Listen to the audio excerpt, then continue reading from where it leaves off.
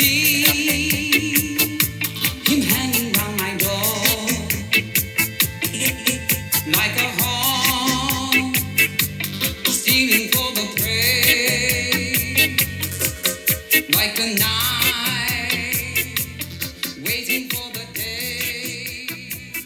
everyone and welcome to another edition of In Conversation With. Today I'm talking to Sean Burns and for many reasons, but the first is that he directed a film in which I have a small role in. So Sean, tell us a little bit about how you came to direct that film. Yeah. Well, firstly I'd say you have quite a big role in it. And in the development of it. I suppose the story of Dorothy Towers for me has been quite a long one that accumulated over several years, and the film definitely stems from my adolescence and my history and life in Birmingham, my interest in the history of Birmingham, particularly the queer history of Birmingham, and it tells the story of two tower blocks, one of which you live in the centre of the city. They're both 31 stories high. They have a huge presence on the landscape, but I don't think they're necessarily buildings that people know a great deal about. When I was younger, I was aware of them because of this name that people referred to them as, which was Dorothy Towers, which I always thought was an amazing title for something, because it sounded like an incredible drag queen, which is something I've said before. It sounded like a character, and I thought the buildings were kind of characters on the landscape. So yeah, the more I researched, the more I spoke to people like you, the more I became aware of their history and their significance in terms of Birmingham's sort of modern day queer history. And yeah, they're a space in which so many different things coalesce. And I think, that juncture where there are ideas about architecture, ideas about social history and people's lived experience, as well as a kind of personal relationship, that's always fertile terrain for something like a film. Do you know what I mean?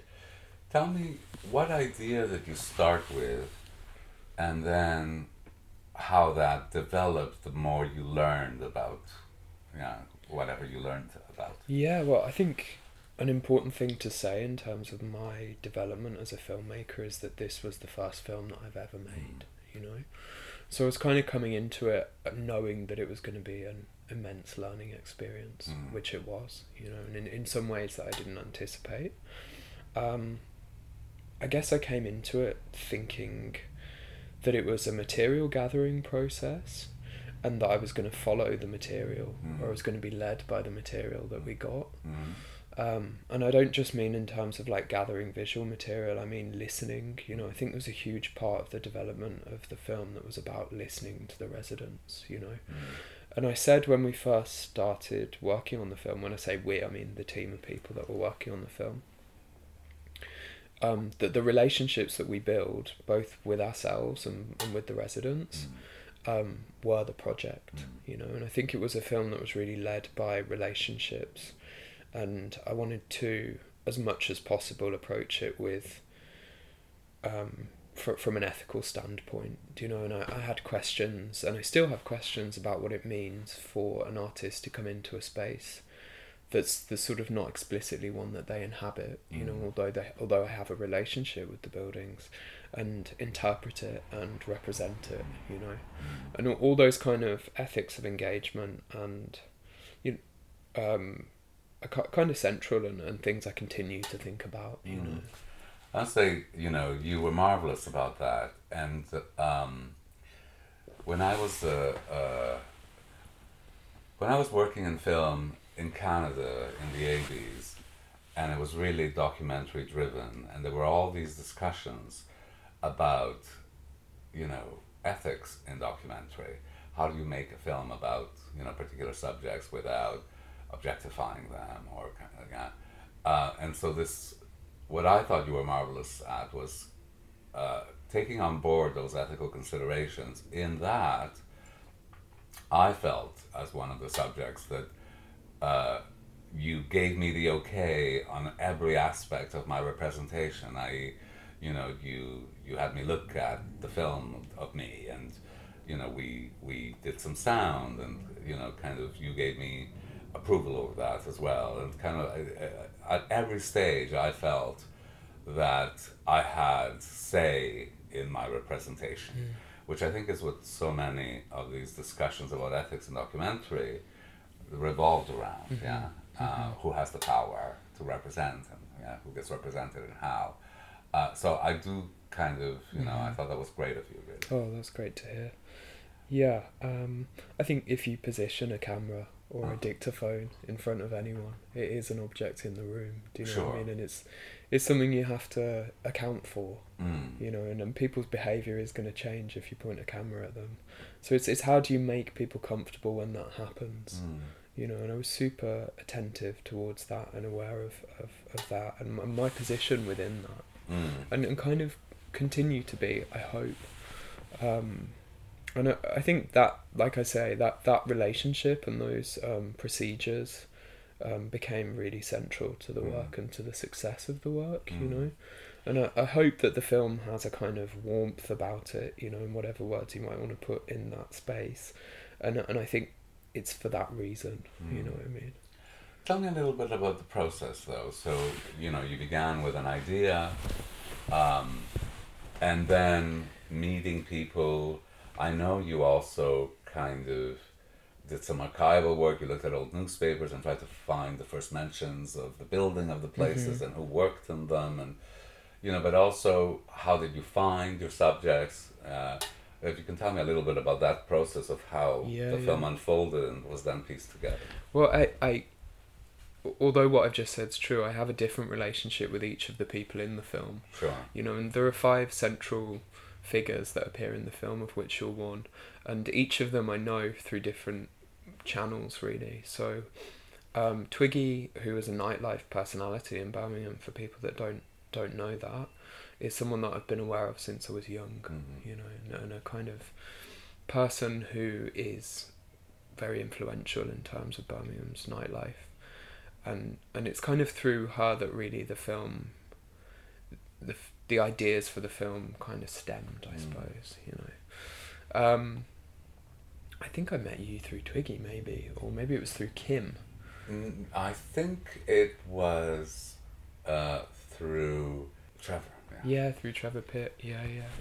But we also did we did an open call. We did a coffee morning, so that people could come of their own free will, and we gave people coffee. We eventually gave people champagne, and it was great. And Billy, who appears in the film, was one of the people that came to the coffee morning, and it quickly became apparent that he was amazing at kind of orating the history of Birmingham and giving a more contextual history about the buildings.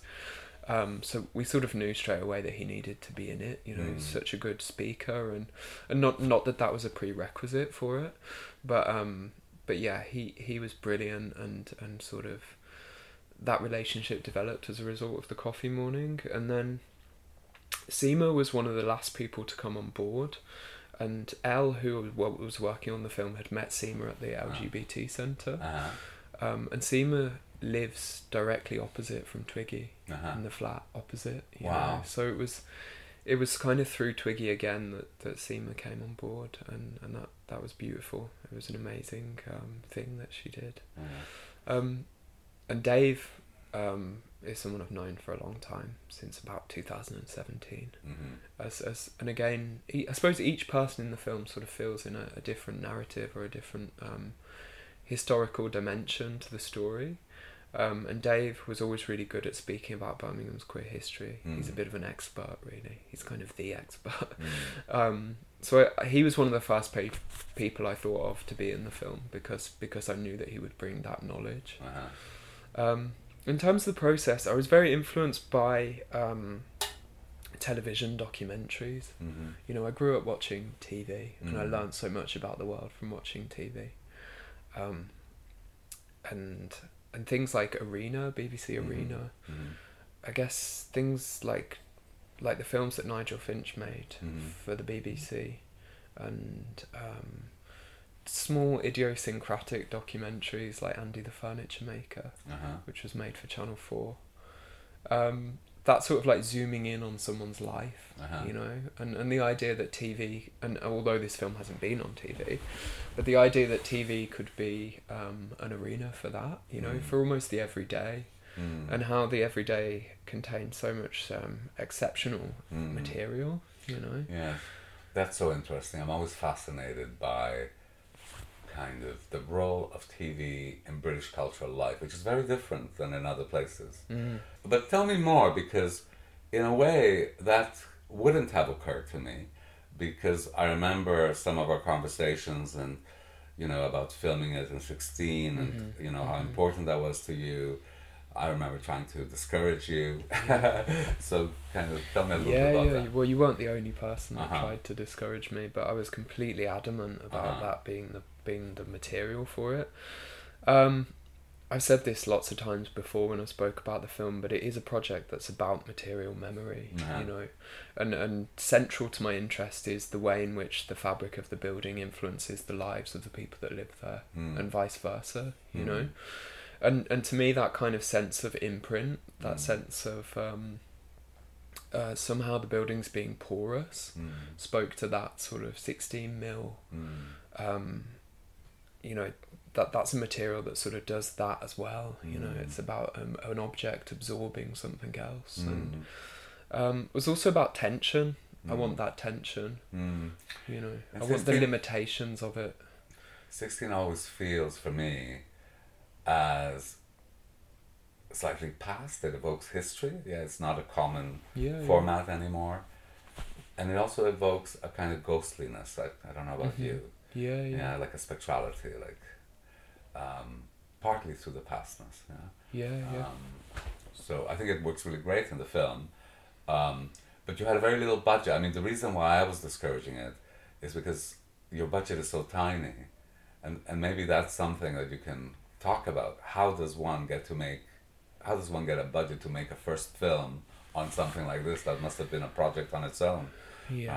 With great difficulty, is the truth, you know. And now I have conversations with people who have seen the film, you know, and they're aware of the success of the film, and they say, what are you doing now, you know? And I say, well, I'm trying to fundraise for something else, you know. So it's not a given that someone who has like a well-regarded project immediately has another one straight after, you know. And I think that's something that artists need to be more honest about talking about, you know. Like there is a difficulty from one project to the next, and we had an amazing team on Dorothy. You did. And they were so invested in the project.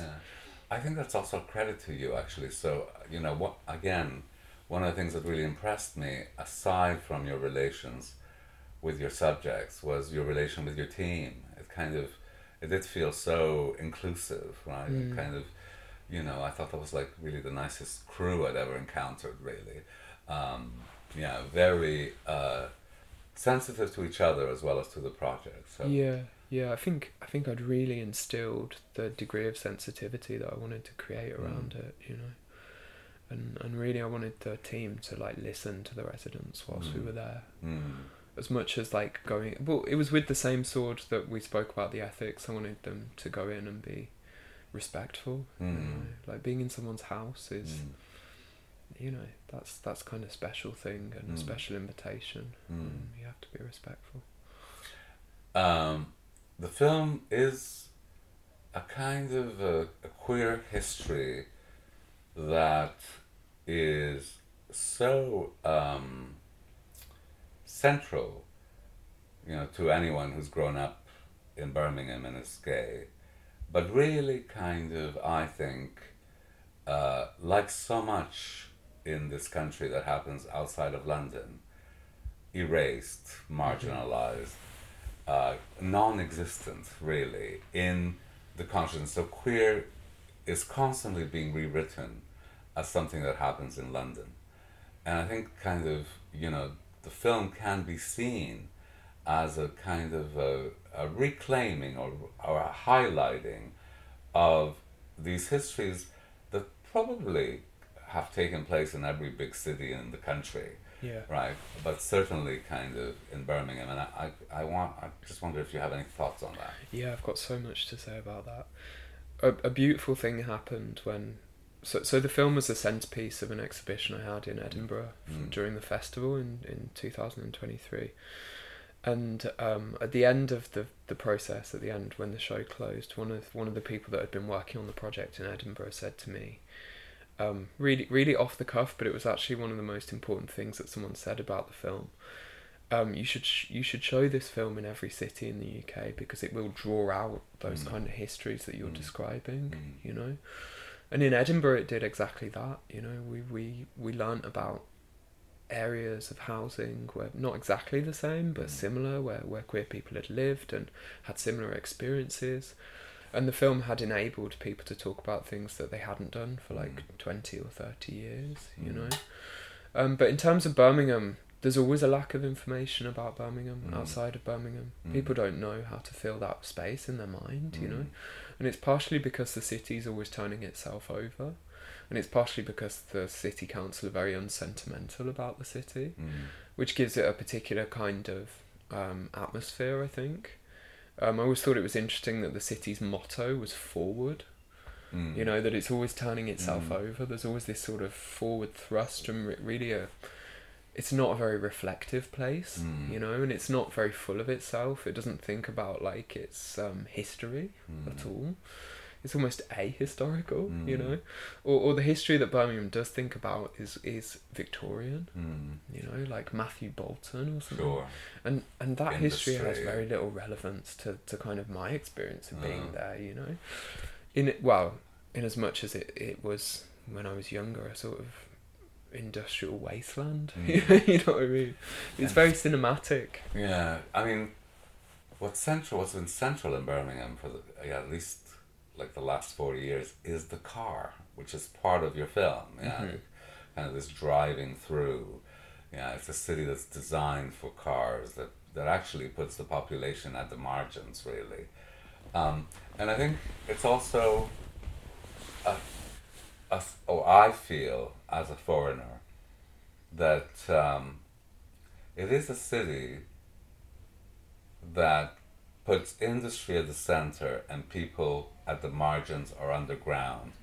Yeah, and that's built into the very physical manifestation of the city. Yeah. Right. You know, it's a huge city with almost no facilities. Yeah, kind of, you know, and that goes from museums to like leisure centers. You have the tower blocks and you have the underpasses. yeah, totally. Both in the film. So yeah, it was really important they were both in the film. And you know, I always thought that the road and the car was where the people ought to be. I think we spoke about that before. So there was an inherent paradox. You were either really far above the road in the tower block, or you were like under it.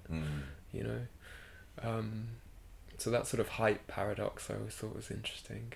And just to be honest, my experience of being in Birmingham as a teenager, which was just wandering around from bar to bar or club to club and house party or whatever, was going through those underpasses, you know. And I think there was a guy that came to see the film in Edinburgh, and he was almost crying, talking to me about his memory of walking through those underpasses, you know, in Birmingham, because it was so evocative for him, you know. And I think seeing those, you know, the murals, the 60s murals, the sort of faded ideological fabric of the city, for Brummies is quite like emotional, you know.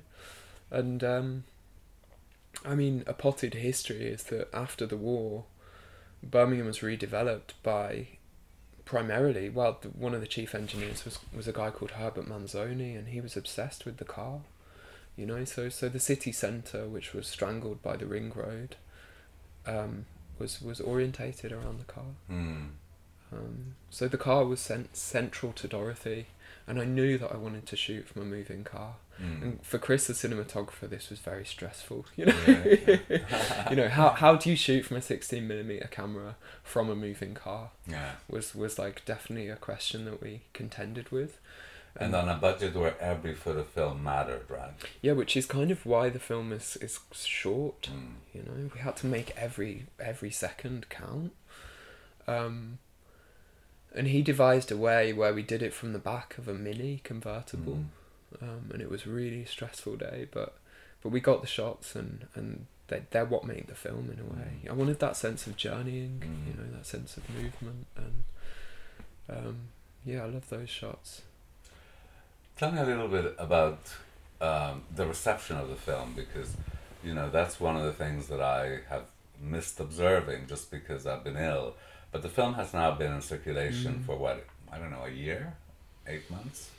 Yeah, well, we first screened it in Birmingham in September 22. Okay, so... And then we last screened it in Brighton, in Sussex, in November 23. So that was the last public screening of it. So tell me a little bit about the reception of the film. Oh, I mean, it's really caught people's imagination. You know, I feel super humbled by the response that people have had to it. And I think because of what I said earlier, the way in which the buildings kind of are a point where so many different things coalesce, it means that the interest in the film from so many different parties has been really varied.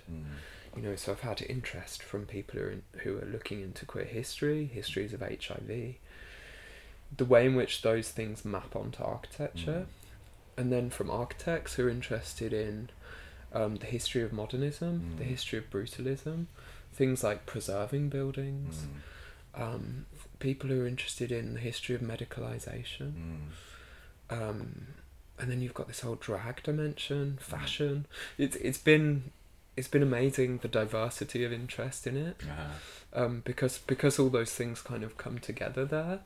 And then of course sort of like filmmaking, oral history. Yeah, I feel sort of slightly overwhelmed by it, really. You know, in a way that's really great and super exciting. You know.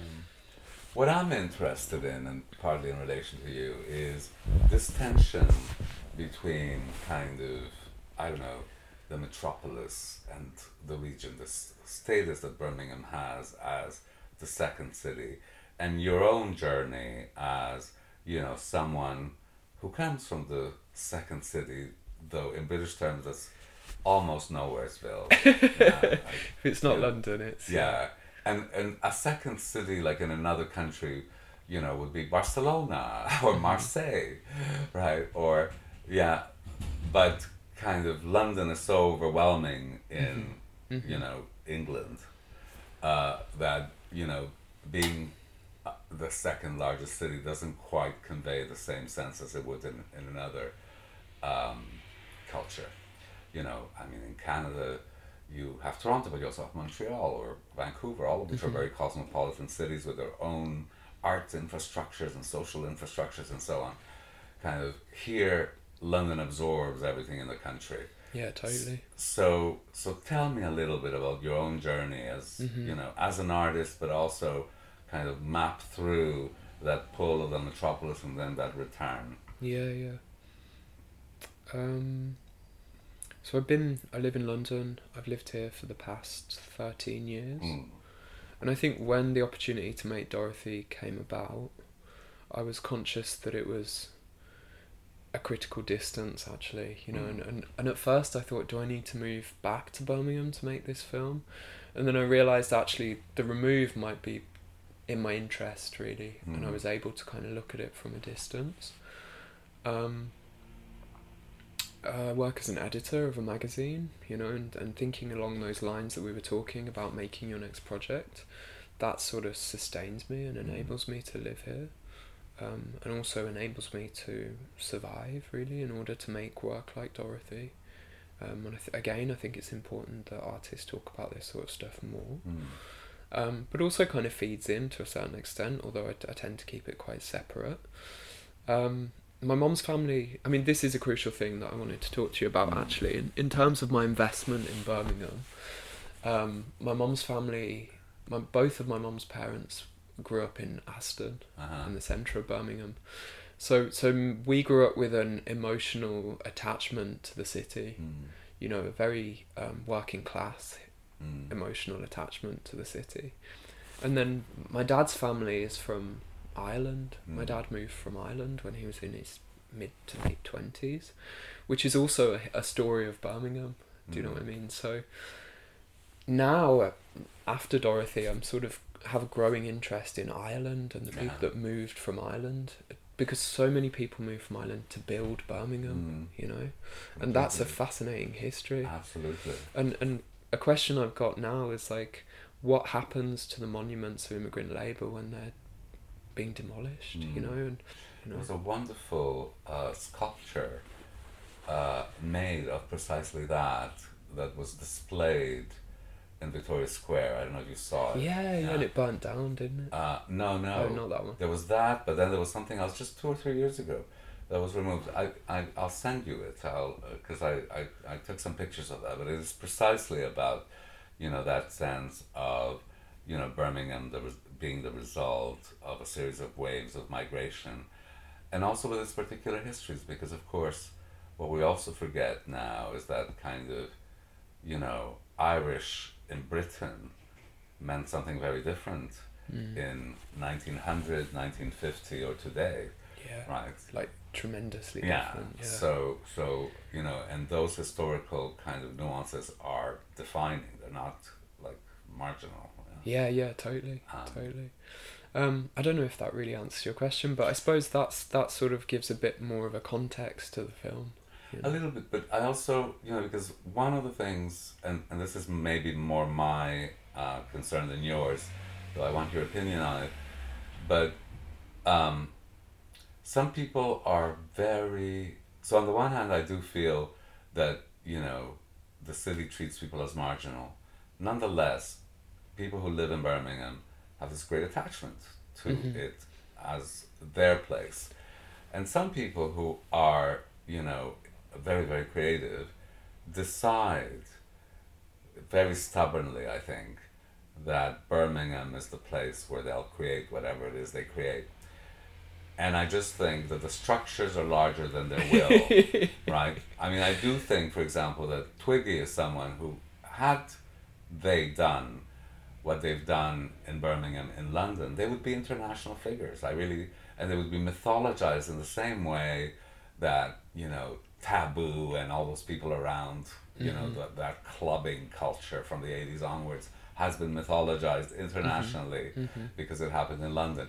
But of course, you know, no one knows Twiggy outside of Birmingham, where, as you say, she is like this hugely important and central figure. Yeah. But the price of that is then, you know, that they're never given their due, or they're never really valued for what they've contributed. And it feels that, you know, in order to make a film about Dorothy Towers in Birmingham, it's almost like you have to go through London. And I wondered if you have a view on that.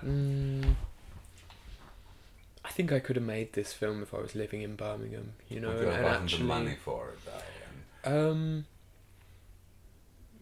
Yeah, I think so. Okay. I think so. Well, that's interesting. Yeah.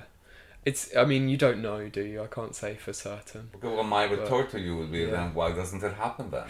Yeah, it's a good question. I think the city's pretty unyielding, and I like what you said about the structures of the city, you know, which is one of its sort of paradoxical charms, I think.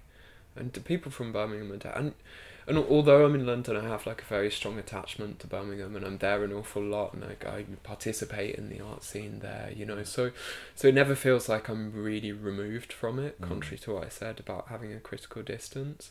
I mean, it's only an hour and a half away. It's not the end of the way. All my, you know, my family are there. My sister's there. So yeah, I think Birmingham's always on the sort of cusp of I don't know, in a way, like there are beautiful things that happen there, and there is an amazing art scene, but it's just sort of somewhat hidden, you know. And I think I always say to people who are going there for the first time, those things exist, but you just need to know where to look, you know. And one of the things about Birmingham that's always fascinated and excited me is that you can be on a night out in Birmingham in Digbeth and go behind a really discreet door and into a world that's so amazing, you know, and you can go looking for that and not find it, and then you can find it when you're not looking for it. You know what I mean? Like I've had some of the best nights out in Birmingham. I was always surprised. There's something rogue about it. Yeah, I was always surprised by that because, you know, when I moved to the Midlands, I was so desperate to find places, and it was very, very, very difficult. Like, you go through what's printed or clubs listed in gay times, and at a certain point I kind of, you know, moved in this dance and, you know, drug world, really. And at a certain point you'd know where all the after hours clubs were, and you could just move from one place to another, and it became a completely different city just through what you happen to know. There's a hidden world out there. It was really vibrant and exciting, and it lasted all night, right? You know. And there are still echoes of that, you know. Actually, whilst we were showing Dorothy in Birmingham in September 22, I had one of the best nights out I've ever had, and it was on the second screening night. And you know, we left Minerva Works where the film was showing, a group of us, like, ready to go out, and just walked into a bar on the end of Fazy Street, and it was just so incredible the night that we had there. You know, you had like DJs who were just so amazingly good at what they were doing, just like kids, like young kids, you know what I mean? And it was like, it was a night that could only happen in Birmingham as well, you know what I mean? Oh, cool. So I don't want this to sound kind of the wrong way, but, you know, you are a first-time filmmaker, so kind of this is your first experience of making a film. What are you most happy with about the film you ended up making? And, you know, what do you think could have been improved had you been a more experienced filmmaker? What do you now know that would have made for, you know? Yeah, that's a good question. Well, I guess in terms of process, returning to your earlier question, I think about everything I do as a learning experience, and I embrace it as such, you know. So I think about the thing as something I'm going through, you know. So the film is not like necessarily a full stop, you know. It's constantly moving until it's finalized, let's say. So I learned an awful lot from making the film. And for example, when we showed it in Birmingham, we had all these sort of like wooden dimensions, like almost an installation. And in retrospect, that was something I could have saved money on and maybe reduced a bit, you know, to focus the attention more on the film. But then you don't know that until you do it. But in terms of the actual film, I think we ended up with the film that I set out to make, you know, and atmospherically. So I was really happy with that. I'm happy with the atmosphere of the film. I think it could benefit from being a little bit longer even, you know, and I think there's a longer story to tell there. I like the marriage of the music. The music's a really important dimension of the film, and the visual and the image tell a similar story. And the brief I gave to Lai, who made the music and also happens to be, you know, one of my closest and oldest friends, is I wanted it to have a kind of feeling of searching and looking, but not necessarily finding. So the music brings this sort of like longing, I hope, to the film. I don't know, I'm not really one for regrets, so I don't know if there's anything that I would change. And that's not that I'm saying that I think the work's perfect, you know, but it's that sort of Warhol mentality. It's like what comes from the work to go into the next thing, you know. That really is the way I think about it, you know. Okay. So I'm going to, I mean, for me, one of the things that, you know, the film does so beautifully is kind of construct, or not construct, that makes it sound too systemic, but evoke a kind of layered kind of history, but one of feeling that comes from a place in which death and mourning and sadness are kind of spectral but not defining kind of elements. Would you agree with that? Yeah, 100%. Yeah, that. Sorry, go on. No. But that was the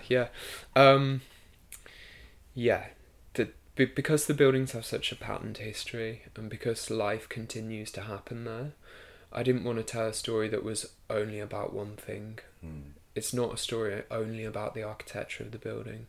It's not a story only about HIV. Mm. And even if it were, then within those things there are so many different experiences, Mm. you know. So I wanted it to be, multitudinous, you know. And I think that sort of, those different layers of history and the ways that the film sort of tells different stories, and also the way in which the residents tell their own stories, brings that sort of spectral, layered thing. And I've always pushed against it being just like one thing, and I've had interest from people wanting to write about just one aspect of it, and I'm cautious about that. Do you know what I mean? And when someone approaches me and says that they want to use the film for a lens to talk about just one thing, I'm always sort of discouraging of that. Do you know what I mean? Because I want to retain that complexity. Yes. You know. I mean, obviously everything is contextual, but I wouldn't, because, you know, the thing is also cumulative. I mean, I don't mind if somebody is very specifically writing on the film, you know, through this one very specific perspective. If then somebody else writes on another, right? Like, you know, so when you're seeing the writing on the film as a whole, you know, that becomes multidimensional. It doesn't matter if one thing is just you're focused. Right. And there is also a sense in which the work takes on a life of its own. Sure. You know, and I think for all artists, practitioners that make things, that's like a beautiful thing, but also slightly terrifying. Do you know what I mean? When you put something out in the world and it becomes an accumulative thing that other people. Well, that's what's lovely and scary. Yeah, totally. I want to segue into your book. You've just published. It's almost like a pamphlet, really. It's one of the tape books on death. It's subject. Can you tell me a little bit about that project? Because it is part of a bigger project, isn't it? Yeah. And your choices. Yeah, totally.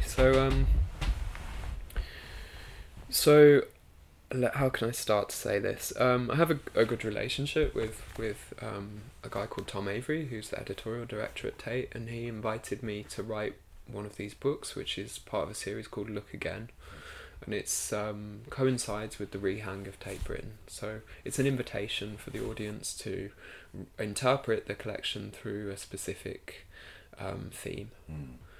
And he said to me kind of early last year, would you like to write one, and what would you want it to be about? And at that time I'd just lost a friend, and then almost immediately after a family member. So all I could think about was loss, you know, and I said the only thing I could write meaningfully about at the moment would be death, you know. And they were like, well, do you want it to be a memorial? Do you want it to be, you know, something a little less frank? And I was like, no, I want it to be death, you know, because it's so frank. So it's an essay-length book that you could read whilst walking around Tate Britain, and it traces things like memento mori, looking at the many ways in which artists have represented loss in their paintings and photographs and sculptures. So, I mean, I am a Francis Bacon obsessive, you know, and he's a kind of... he's a fascination for me, and he has been for a long time. So I had quite a short amount of time to write the book, so I knew that there was going to be Bacon involved in it, because those paintings of George Dyer are just such a beautiful evocation of grief, you know what I mean, and there's a certain sense in which it's a grief that maybe he wasn't, or a love that he wasn't able to articulate in life. Death and loss are also quite a large part of the DOROTHY, film. So is this a continuing concern, or do you ever think, you know, this is a particular obsession of mine, this is becoming like, you know, part of my unfolding career, that loss and death? Well, I suppose there's always a gravitas that comes with loss and death, and there's also a universality, you know, we all will experience that, and I think certainly when I was writing the book, I felt like this was something that everybody was going to at some point relate to, you know, And maybe if you were in the Tate and you saw this book and you just lost someone like I had, you might think, oh, actually that might be an accomplice while I walk around, you know, and that I can find things in this Turner painting that can kind of relate to my experience. And I think similarly with Dorothy, there is a kind of memorialization element, but it's not the only thing about Dorothy. And certainly it was about the way that the buildings kind of have that history. And you know, people have taken their own life jumping out of those buildings, and you talk about that in the opening throws, and in a way what you say in the beginning of the film frames it so beautifully, you know. That I think you say that this is a house of ghosts, you know. So it was definitely about looking into that, you know, and looking into a history of HIV that, as you said, has been erased, really.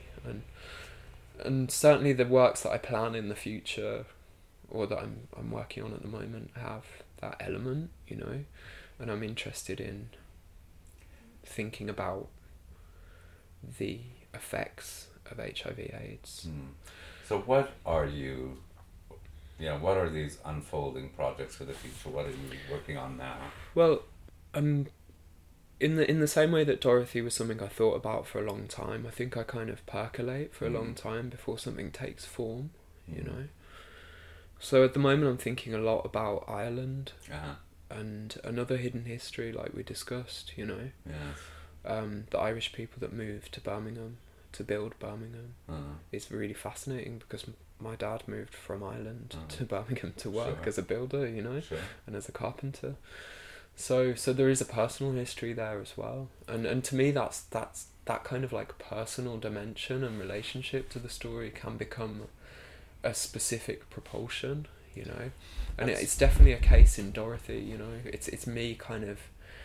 I remember when I made Dorothy, I was really keen for it not to be about me, and Kim, who kind of produced and worked on the film, was one of the people that said, actually this film's really about you as well, you know, and I still think that it isn't, but there's definitely an element of kind of searching for some form of queer history to kind of learn about myself, you know, and learn about my own identity as a kind of a queer Brummie, and wanting to sort of bring to light the manifold queer histories of Birmingham, and I think this sort of interest in Ireland has a sort of similar propulsion. You know, I don't know if you've ever seen it, there's a very beautiful John Huston film of a James Joyce short story called The Dead.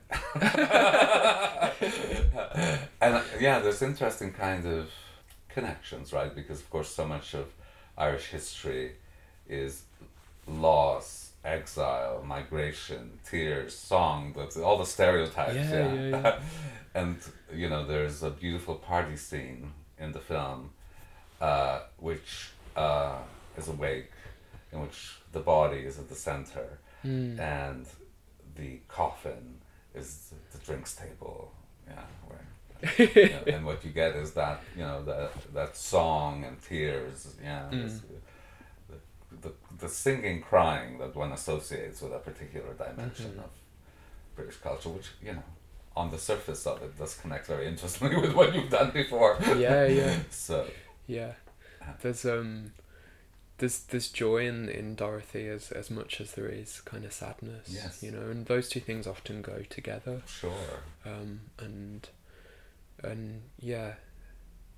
There's memorialization, totally, and the final sequence with the candles was actually Seema's idea, you know, and she was very interested in some way the film memorializing the people that had died there, and I thought that was a great end, you know, to the film, to kind of bring it full circle to what you say in the beginning. You know, it kind of frames it as a house of ghosts, but it's a celebration of those people, you know, and it's a celebration of the people that live there. It's a celebration of the life that they continue to lead, and often against adversity as well, you know. Well, I think, you know, to use this very cliched kind of American phrase about, you know, where people now say, oh, you know, I feel seen, or that actually kind of seeing, and that seeing in itself is a validation in the sense that it's making presence felt, And I think the film operates that way. I mean, kind of, Yeah, you yeah. know, it kind of posits, you know, the existence of this place, these people, the people that have been there before that are no longer there, yeah, etc., etc. So, you know, it's a way of kind of at least, you know, an inserting into history something that had previously kind of not been. So, you know, if nothing else, that's one of the great things the film does. Yeah, yeah, but and it's also not unaware of the foibles of representation as well, you know, which is where the sort of ethical approach comes into play for me. Sure. It's kind of managing that at the same time as making it visible. Yes. And I'm really interested in what happens when something becomes an artwork, you know, and what happens when things that were previously sort of unknown or only known by a small community becomes material for an artwork that's shown on an international or national scale, you know. And I think there's a responsibility as an artist to account for that sort of change in register. And I think a lot of artists don't, you know, to their own detriment. And for me, that raises questions about legibility. You know, who is this legible for, and how do you retain the kind of complexity of the material whilst that process is happening? Do you know what I mean? Yeah, well, you can only retain that until that process has ended. And then once it goes into the public sphere, Yeah, it inevitably takes a life of its own. But I thought what you did that was so marvelous was that until it reached that point, you sought consent. Yeah, so kind of, you know, nobody can control the way that, you know, they're perceived in a public sphere, but kind of you do have some say, and in your case you had a great say, or I had a great say in the way that I was presented. Yeah, so so I felt that at least kind of that was also a way of making people feel kind of seen and validated, and at least in control over their representation until the moment where no one has any control over it, right? Yeah. So I thought that was marvelous. Thanks. All right, well, on that note, thank you very much, Sean. No, it was a pleasure. Yeah, thank you so much for inviting me.